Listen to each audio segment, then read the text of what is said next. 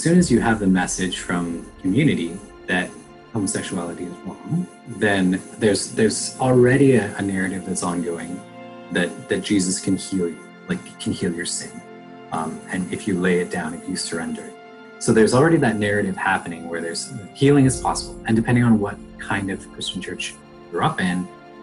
whether it's you believe that God can perform miracles or like whatever type of healing happens, depending on where you're at in that, if you believe that there's some sort of healing that can happen and you're told that God can do anything, which is totally in scripture, and then here you are all alone wishing that you were straight because straight is what you're told is right, then it's not hard to take a small step towards somebody and say, hey, I need help because the church and the Bible and my family and society is telling me that I need help.